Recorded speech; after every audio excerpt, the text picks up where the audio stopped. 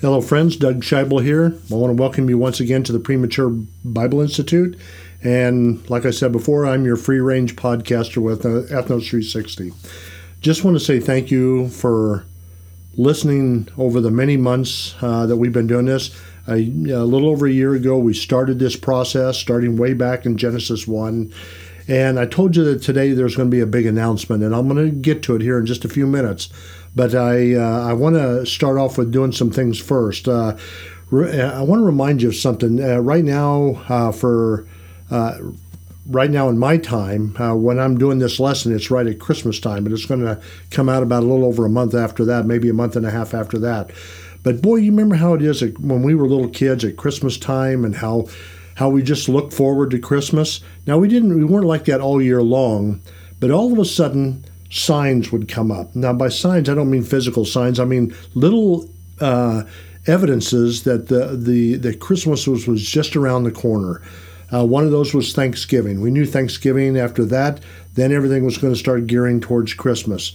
But then you'd start seeing little things, lights on houses, Christmas trees starting to go up, music would change to Christmas-type music, movies would change. You'd see movies on TV that had Christmas themes, like, It's a Wonderful Life or whatever. All the Miracle on 34th Street. All of these things were starting to give us evidence that that Christmas was just around the corner.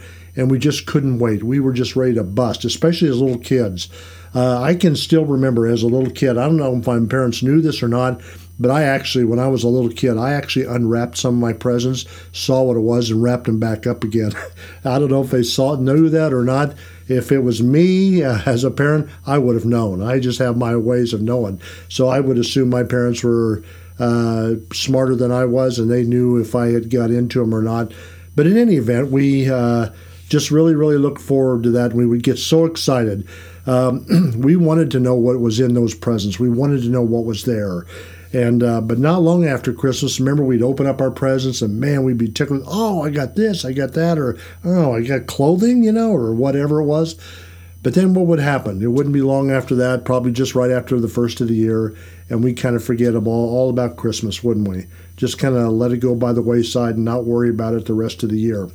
So I wonder how many times throughout the Old Testament people were sitting there wondering when the deliverer would come, when this person or whoever it was that God said would come would make their entrance into the world. And so they wouldn't. I wonder how long they wondered those things so that they wouldn't have to worry about it anymore. And how many times did they think about it and then just forget about it and not even consider it anymore? Many probably thought that God was like all the other gods of the nations. They would pray gods or to these gods, or they would do their incantations or their sorcery or witchcraft or whatever in order to try and make the gods submit to them, to find things that were better for them or to keep things from harming them and so on. And so how many times do people try and ask God for something, ask their kid to survive, ask their parents to survive an illness or whatever, and to them it didn't seem as though God was answering. Well, and how many times did they think that God was just like all the other gods, impotent, didn't care about them, didn't worry about it?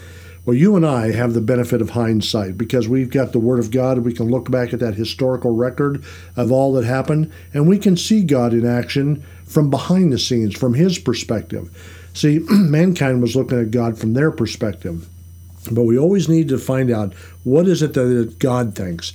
What is it that He thinks is important? And what is He trying to communicate to us?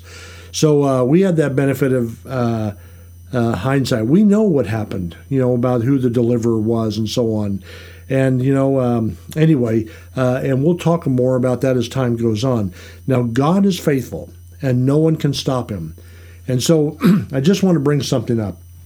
For the last 60 lessons, I've been telling you right from the beginning who God is, what He's like, what His nature and character, and how it's revealed in His actions. And throughout history, God was continually trying to get people to turn to Him, bring them to Him.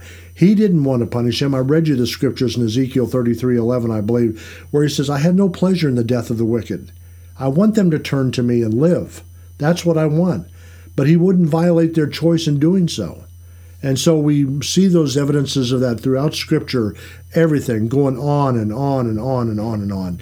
And God wanted to bless them, wanted them to be a blessing to other people, and so he raised up people to do that. Now, let's go back and review a little bit from the last lesson, and then we'll continue on. Now, God brought the Israelites into captivity, and according to the last lesson. Why? To bring them back to him. He wanted them to, it isn't that he wanted to punish. Nobody wants to punish their kids. Everybody wants their kids to be obedient and thinking and doing the right things. But we know human nature, that it isn't aligned with God's nature and character. It's aligned with our own, which is the same one that Adam had and gave to us. So, but God does it because he is a good God, a gracious God, and a kind God, and he wants to bring us to him. So in order to do that, sometimes the punishment has to be severe. Why? Because the consequences are more severe than the punishment, believe it or not. So what did God do? God brought the Assyrians and the Babylons to enslave Israel, to bring them into bondage so that they would turn to him. Remember in the book of Judges, there were those judges, and this judge would be raised up, there would be deliverance, there would be peace in the land, then they would forget God, then God would have to bring them into bondage again, then they would ask for God to help them, and he'd send another judge, deliverer, if you want to put it that way at the time being, and it just cycle kept going over and over and over again.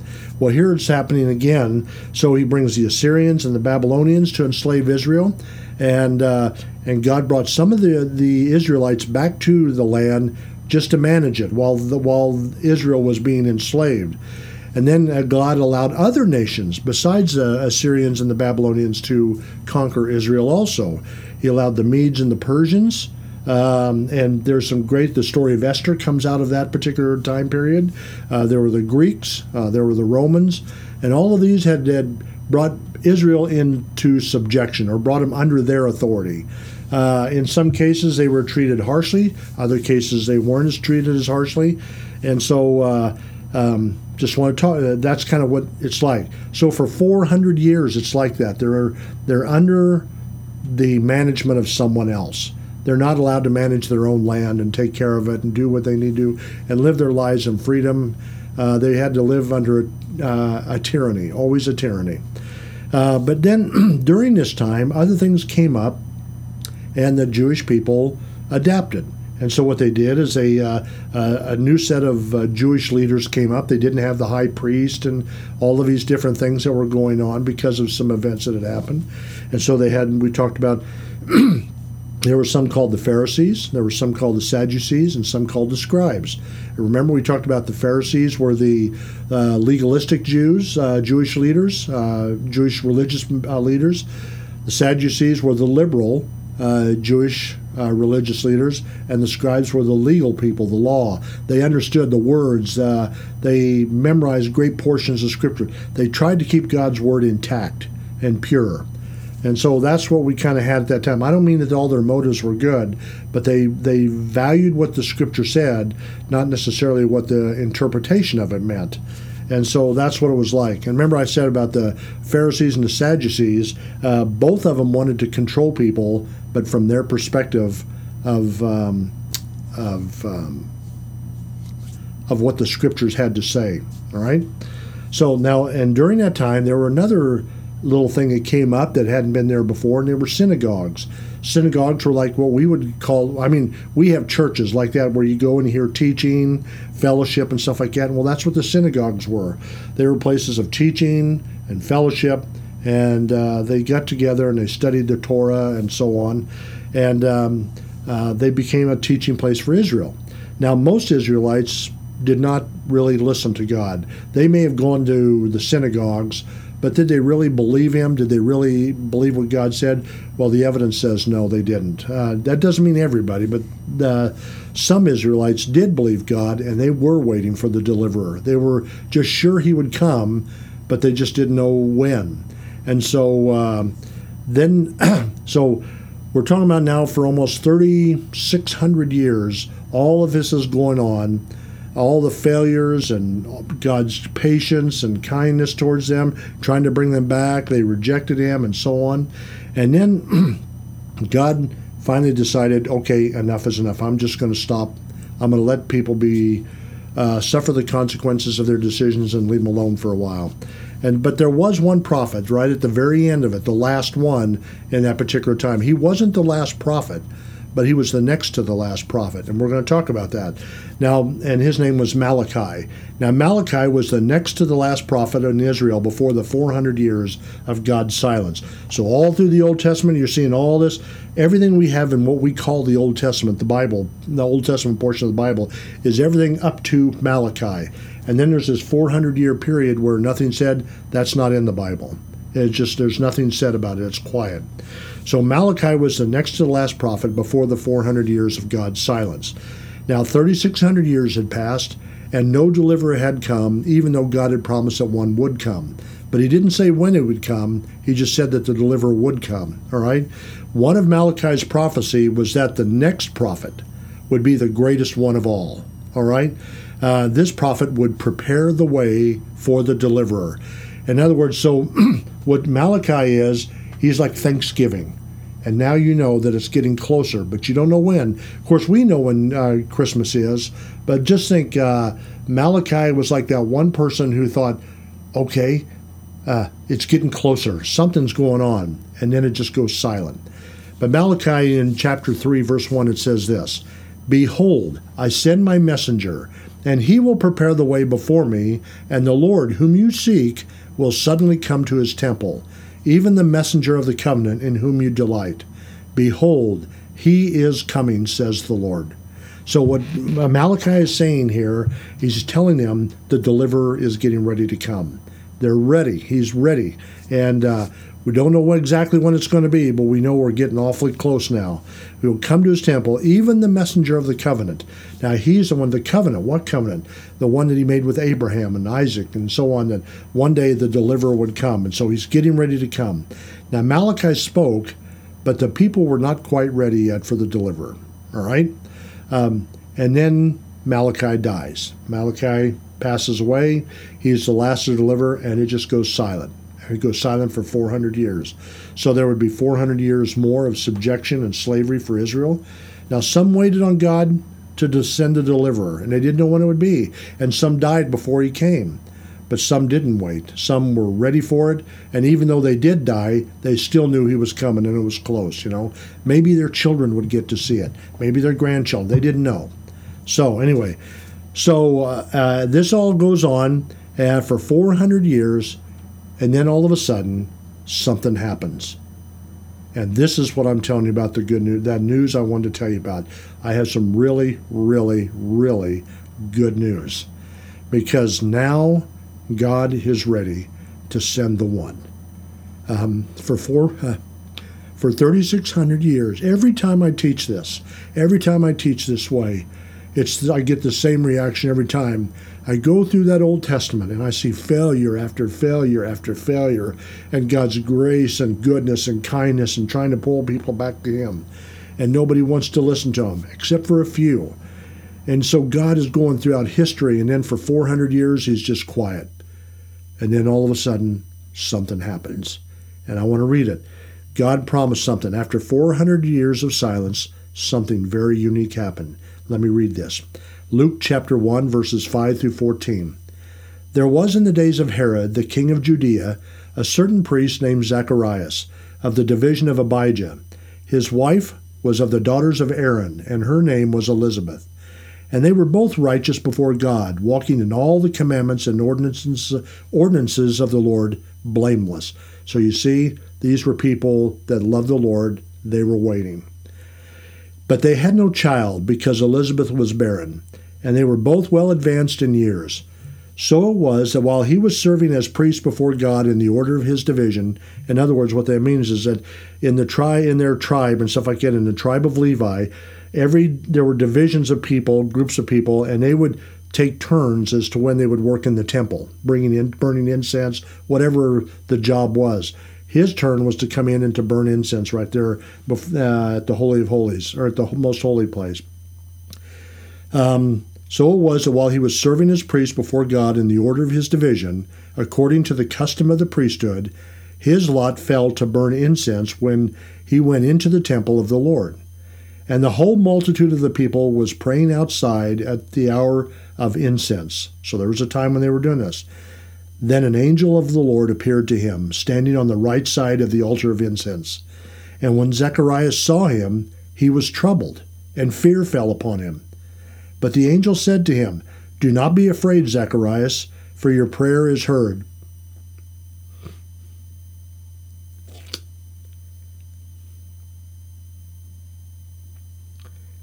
And your wife Elizabeth will bear you a son, and you shall call his name John. And you will have great joy and gladness, and many will rejoice at his birth." I tell you what, folks, when things like this happen, I get so emotional every time after all the hurt and sorrow and problems and everything that happened, and now God's finally coming on the scene in order to fulfill the promise that he promised way back in Genesis 3:15. Zacharias and Elizabeth believed God. They really did. They brought the proper sacrifices. They followed God's commands. They knew that they were sinners, just like everybody else, and they knew that their only hope was the deliverer whom God promised. Okay? Now, Zacharias and Elizabeth were of the tribe of Levi. Like I said before, they were childless. Zacharias took his turn at the temple to burn incense, and an angel appears to him and brings him a message of God. Now, Zacharias, it says, was very troubled. Why? Why was Zacharias troubled at this? All of a sudden, this angel appears, and he says he was very troubled. He was, in other words, he was scared. He didn't know what was going on. But I want to read something to you that probably was it, and this is something you'll see repeated over and over here for the next few weeks. Remember that last prophet, Malachi? I want to read to you the last three verses in the scripture. 4, 5, 6, yeah, the last 3 verses, and I think we'll get an impression here. Malachi chapter 4, verses 4 through 6. He says, "Remember the law of Moses, my servant, which I commanded him in Horeb for all Israel, that the statutes and judgment..." Let me start over. "Remember the law of Moses, my servant, which I commanded him in Horeb for all Israel, with the statutes and judgments. Behold, I will send you Elijah the prophet before the coming of the great and dreadful day of the Lord. And he will turn the hearts of the fathers to the children, and the hearts of the children to their fathers." Then he says this, "Lest I come and strike the earth with a curse." So there's this, the very last thing heard from God, and that was 400 years before, was this pronouncement of blessing, but also curse. And so I'm sure this was on their mind, their thoughts. Okay, I'm going to send you Elijah the prophet. And they thought, oh, what's going on? And so they hear this thing, and they don't know what to think of it. You know, they're scared. No one had heard from God in 400 years. And those who believe God probably remembered this very last verse in Malachi. And it scared them, I think. And God was letting Zacharias and Elizabeth know that he was getting ready to send the promised one. That's what he was trying to do. So the angel came, God sent the angel to tell Zacharias, I've got something coming. This prophet that's going to be coming. He's going to be the last prophet and the greatest prophet of all, to be honest with you. He's going to let you know about the promised one, the one that God promised to Eve, to Abraham, and many others. What do we call this? This is good news. This is good news. One day, the deliverer that God promised is coming. Okay, the messenger would not be the deliverer, all right? He was not going to be the deliverer himself. He was the one who would prepare the way for who? It says, for the Lord. Okay, so that's what he was going to do. The deliverer would be the Lord himself. That's who would be coming to deliver them, okay? Did God fulfill his promise to Zacharias and Elizabeth? Did they have a child as he said they would? Well, let's read. Luke chapter 1, verses 24 and 25. Now after those days his wife Elizabeth conceived, and she hid herself 5 months, saying, Thus the Lord has dealt with me in the days when he looked on me, to take away my reproach among people. So yes, God did what he did for her, just as he did with Sarah, in many years before. Even though Elizabeth was too old to have children, God was able to promise a child. Why? Because he could fulfill the promise. He could give the child, just as he did with Sarah. Nothing is too hard for the Lord, is it? God promised a son to Mary, didn't he? Oh, I'm sorry. I kind of gave it away a little bit there. God was not finished yet. He had one more visit to make. And that girl was Mary, Elizabeth's cousin. And she was just a young girl. So let's read chapter 1, Luke 1, verse 26 through 31. Now in the 6th month, the angel Gabriel was sent by God to a city of Galilee named Nazareth, to a virgin betrothed to a man whose name was Joseph, of the house of David. The virgin's name was Mary. And having come in, the angel said to her, "Rejoice, highly favored one, the Lord is with you. Blessed are you among women." But when she saw him, she was troubled at his saying. See, she was troubled also. She was troubled at his saying and considered what manner of greeting this was. She wasn't sure, is this good news or bad news I'm getting? Okay? Consider what manner of greeting this was. Then the angel said to her, "Do not be afraid, Mary, for you have found favor with God. And behold, you will conceive in your womb and bring forth a son, and shall call his name Jesus." The deliverer is coming. You're going to be the mother, the one to carry this, the one promised way back in Genesis 3:15. The one promised to Abraham and to David and the whole earth. He's coming, and you're going to be the vessel in which that person's going to come. Now, Mary was a virgin. She had never been engaged, she was engaged, but she had never had sexual relations with anybody. She was a good and decent and honest lady. She did not know about Elizabeth at this point. They had said that Elizabeth hid herself. So Elizabeth didn't want people to know about it, and Mary didn't know about it yet either. At least we don't think so. Now, imagine when, like I said, what must have been running through her mind. She was probably thinking, man, what do I do now? I'm going to have a baby. What are people going to think? I'm sure she wasn't sitting there rejecting God. She's just thinking, I don't understand what's going to happen here. Well, then the angel dropped a big bomb on her. Not just that she was going to conceive and have a child, but he said this. And she wasn't even sure of what all was going on, I don't think. And in Luke 1:32 and 33, it says this: "He will be great and will be called the Son of the Highest. And the Lord God will give him the throne of his father David, and he will reign over the house of Jacob forever, and of his kingdom there will be no end." So he's not just telling her that she's going to conceive as a virgin and have a son and call his name Jesus. He's going to be the Lord from heaven. And so she's telling him that this is the one that's going to be called the Son of the Highest. To be called the Son of the Highest was to be equivalent to be calling the Son of God. He would be the deliverer, the one promised to Adam and Eve, Seth, Noah, Abraham, David, and the entire earth. He was the one promised to come. And after 4,000 years, or nearly 4,000 years, God is finally fulfilling his promise to Adam and Eve. I can't even begin to imagine what it must have been like in heaven to hear this, that the deliverer's come. And God, I can't even already talk through this lesson, that he's going to finally come and take care of this issue once and for all. I don't think they probably knew how he was going to do it. I don't think anybody but God and the Father, the Lord Jesus and the Father, knew what was going to happen. Okay? Mary's child, remember back in Genesis 3:15, says he would be the seed of the woman, as promised. Mary would be the last descendant in the line of the deliverer. Can you imagine? As a deliverer, you can say, I only have one direct ancestor, and that's Mary. It's amazing. Mary, now I want you to understand something, because in some of our religious groups we talk about this, that Mary was born sinless. She wasn't born sinless. She was a sinner just like everybody else.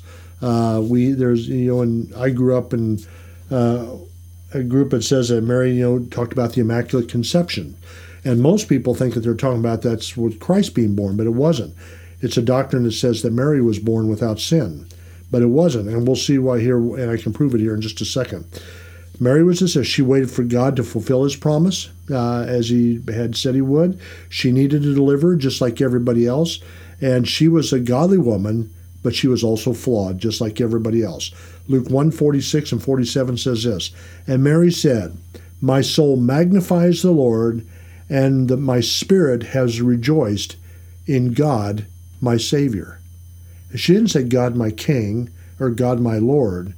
She said God, my Savior, which means she's admitting she needs to be saved. So God, the Savior, would be her Savior also. The deliverer had to be born from a virgin. This would be God's doing, not ours, and not Mary's or Elizabeth's or anybody else's or Joseph's. This would be something done by God and God alone. Mary and Elizabeth were godly women who both trusted in God, and God chose to use them as his vessels for working out his will. God didn't ask their permission to do this. He didn't say, "Mary, I got something for you. Tell me what you think." I says, "Are you willing to go through this?" No, he didn't. He says, "This is what's going to happen," And he was giving them a great privilege, but he also knew there was a responsibility that went with it. God didn't ask their permission. He just gave them the responsibility and privilege of being part of the fulfillment of his plan. And yet, today, we still remember them, don't we? Here we are, 2,000 years later, we still talk about them. How would you like it if your name 2,000... How many people ever walked around 1,500 years ago were ever remembered? I'm not talking about people that were rich and wealthy and kings and stuff. I'm just talking about the average person. Name an average person who really made a big impact 1,500 years ago. You can't, but we can name a lot of them that had an impact 2,000 years ago. So, Elizabeth could not bear the deliverer. In other words, she couldn't give birth to deliver. Why? She was not a virgin, and she was of a tribe of Levi. The virgin birth and the line of Judah were mandatory. So those are two things that had to happen. So Mary was of the line of Judah as also, and so because she was of the line of David, and she was a virgin, so she could fulfill the requirements there that God required. Now, Jesus would be both man and the Son of God. The Son of the Highest was equal to being the Son of God, and the deliverer would also be the Son of David, a king of Israel. So he'd be referred to also as the Son of Man. Luke 1:32 and 33 says, "He will be great and would be called the Son of the Highest, and the Lord God will give him the throne of his father David, and he will reign over the house of Jacob forever, and of his kingdom there will be no end." So he's called the Son of the Highest, which means the Son of God, and also be that David was his father.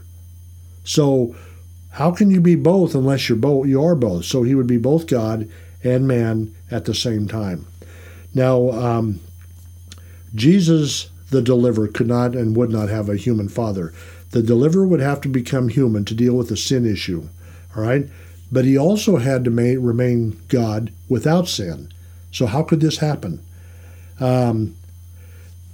There are a lot of theories on this of people from different views on what happened. I'm not going to get into that now. That would be something for another time. But why it made a difference to be born of the woman and not of the man. That's just another subject that we'll talk about at another time. But just know that it had to happen, because he said that back in Genesis 3:15, and now he's done it with Mary. Mary didn't understand how she could have a child either, so God explained it to her. Here it says, "Mary, this is what's going to happen." So in Luke 1:34 and 35, "Then Mary said to the angel, 'How can this be, since I do not know a man?'" In other words, I haven't had sexual relations with a man. "And the angel answered and said to her, 'The Holy Spirit will come upon you, and the power of the Highest will overshadow you. Therefore also, that Holy One who is to be born will be called the Son of God.'" So you see, God was going to say the Spirit of God will work this whole thing out. Now, we sit down, and people have made these ridiculous arguments such as, well, did he have sexual relations with the woman? And I said, well, why would he have to? He created every atom in the universe. How hard would it be to have someone have a child? That's not a big deal at all. So the Spirit of God was going to work this whole thing out so she could have a child. The child would be the Son of God and the Son of Man at the same time. God knew what needed to happen, and he would never violate his character to make it happen through adultery. So you see, even that, if it would have been a sexual relation thing, it would have been adultery, and God would have been violating his nature and character, which he wouldn't do. The deliverer would be born from a virgin, and for God's own purposes, he chose Mary to be the vessel in which a deliverer would grow, or be born and grow and mature. Not being born would mean, not being born would mean he would be born sinless. Not being born, I'm sorry, I wrote something here and I didn't get it written right. I don't know what I meant by that. The scriptures always talk about Adam being the cause for man's problems, not Eve. That's something else to remember there also. I kind of threw my off there just a little bit. The one thing we do know for sure is all the troubles of the world are accredited to Adam, not to Eve. So I don't know all the meaning behind all that, but so evidently that's one of the reasons why he couldn't be born through a human father. It had to be just a human mother. And so he did that, and then all those, everything was accredited to Adam. All the sins, all the pain, all the suffering, death, all of those things are ascribed to him. The scriptures always talk about Adam being the cause of man's problems, not Eve. But Jesus would be different. He had no human father. He didn't. He just never had a human father. Now, the angel reveals to Mary that her cousin, Elizabeth, was pregnant. So he tells her about that. In Luke 1:36 and 37, it says this, "Now indeed, Elizabeth, your relative, has also conceived a son in her old age. And this is now the 6th month for her who was called barren. For with God, nothing will be impossible." So what God is telling her, he says, okay, Mary, I want to tell you about something. Your cousin, Elizabeth, she's going to have a child. She's 6 months pregnant right now. So just wanted to let you know about that. Now, little did they know that these cousins would become the two central figures in the whole New Testament, in a sense, you know. And so it's kind of an interesting thing that's going on. Now, Elizabeth, let me say this with both of their births and stuff like that. God didn't use, like, remember in Star Wars where Anakin Skywalker's mother says she gave birth to him. She says, I didn't have a father, and it was midichlorians and stuff like that. This isn't anything like this. This is the Spirit of God working in this whole situation. They didn't call her Jane the Virgin. It was Mary the Virgin, the mother. And so Mary was conceived as a result of the work of the Holy Spirit. And it wasn't there's so many programs out there that are trying to dilute that whole message and everything. But she was a virgin when she was born. He doesn't need to make up stories to fulfill his will. God doesn't anyway. He is God. So what was Mary's response to all of this? So here's Mary. She's coming along. She's hearing all this news. Whoa, I'm going to be pregnant, and no man's going to be involved in it. Oh, and not only that, he's going to be the Son of God. He's going to be the Son of the Highest, and he's also going to be the Son of his kingdom is never going to end because he's going to take the throne of his father David. So all of this is going on, and I'm sitting there thinking, wow, what would you be thinking? Your mind would have to be exploding at this point, trying to figure all this out. But here's what Mary's response to this whole situation, and she says it in Luke 1:38. Then Mary said, "Behold, the maidservant of the Lord." She's talking about herself. "Let it be to me according to your word." And the angel departed from her. So what did Mary do? She says, you know, Lord, you have the right to do with me as you see fit. You have the right to exercise your will over my life. Do with me as you see fit. And that's what he did. And that's what she did. What a blessing. I mean, what a example of godliness and womanhood and everything. That is true liberation right there. That is the truly liberated woman. She didn't have to worry about it. She had left it all in God's hands. So that was a real woman of God. She humbly accepted whatever the Lord had in store for her. And she knew what people would think, but she was willing to go through that for him. That's pretty interesting. So finally, after all these lessons, after these 60 lessons, the deliverer is finally coming. And he's getting ready to come. He is about to enter the scene. that he started to describe 4,000 years earlier. Who did he not reveal this to? I want you to think about this. Who did he not reveal this message to? He didn't reveal it to the religious leaders. He didn't really reveal it to the political leaders, rulers and everything. He did not reveal it to all of mankind. He didn't do it. He didn't make this announcement to them. Who did he reveal it to first? An old priest and his wife, and a virgin who was to be married. To be married. The best quote in this lesson, I think, is the one that Mary gave us in Luke 1:38. Let it be to me according to your word. Folks, I hope that's where we're at, where we can come to that point where we say, Lord, let it be to me according to your word. Whatever you think is important, that's okay with me. And do with me as you see fit. Like I've told a lot of young folks over the years, here's the way to grow and mature in the Lord. Find out what's important to him and make that important to you. Thank you again for this. Sorry for the little mix-up on that one passage there, but that's okay. I'll get that straightened out, so next time I teach that, it will be cleared up. But I just want you to know that finally, the Lord has come. Hallelujah. What a Savior. And the deliverer is finally coming into this thing, and I just can't begin to even think about it. Now is the time to sing some of those old Christmas songs and think about it. It came upon a midnight clear. God rest you, merry gentlemen, from nothing you dismay. Remember Christ our Savior was born on Christmas Day. Why? To save us all from Satan's power when we were gone astray. Oh, tidings of comfort and joy, so on. Thank you once again. You guys take care. We'll talk to you next week. Keep pressing on. I can't wait to reveal more and more about this person, the deliverer, to you. Thank you.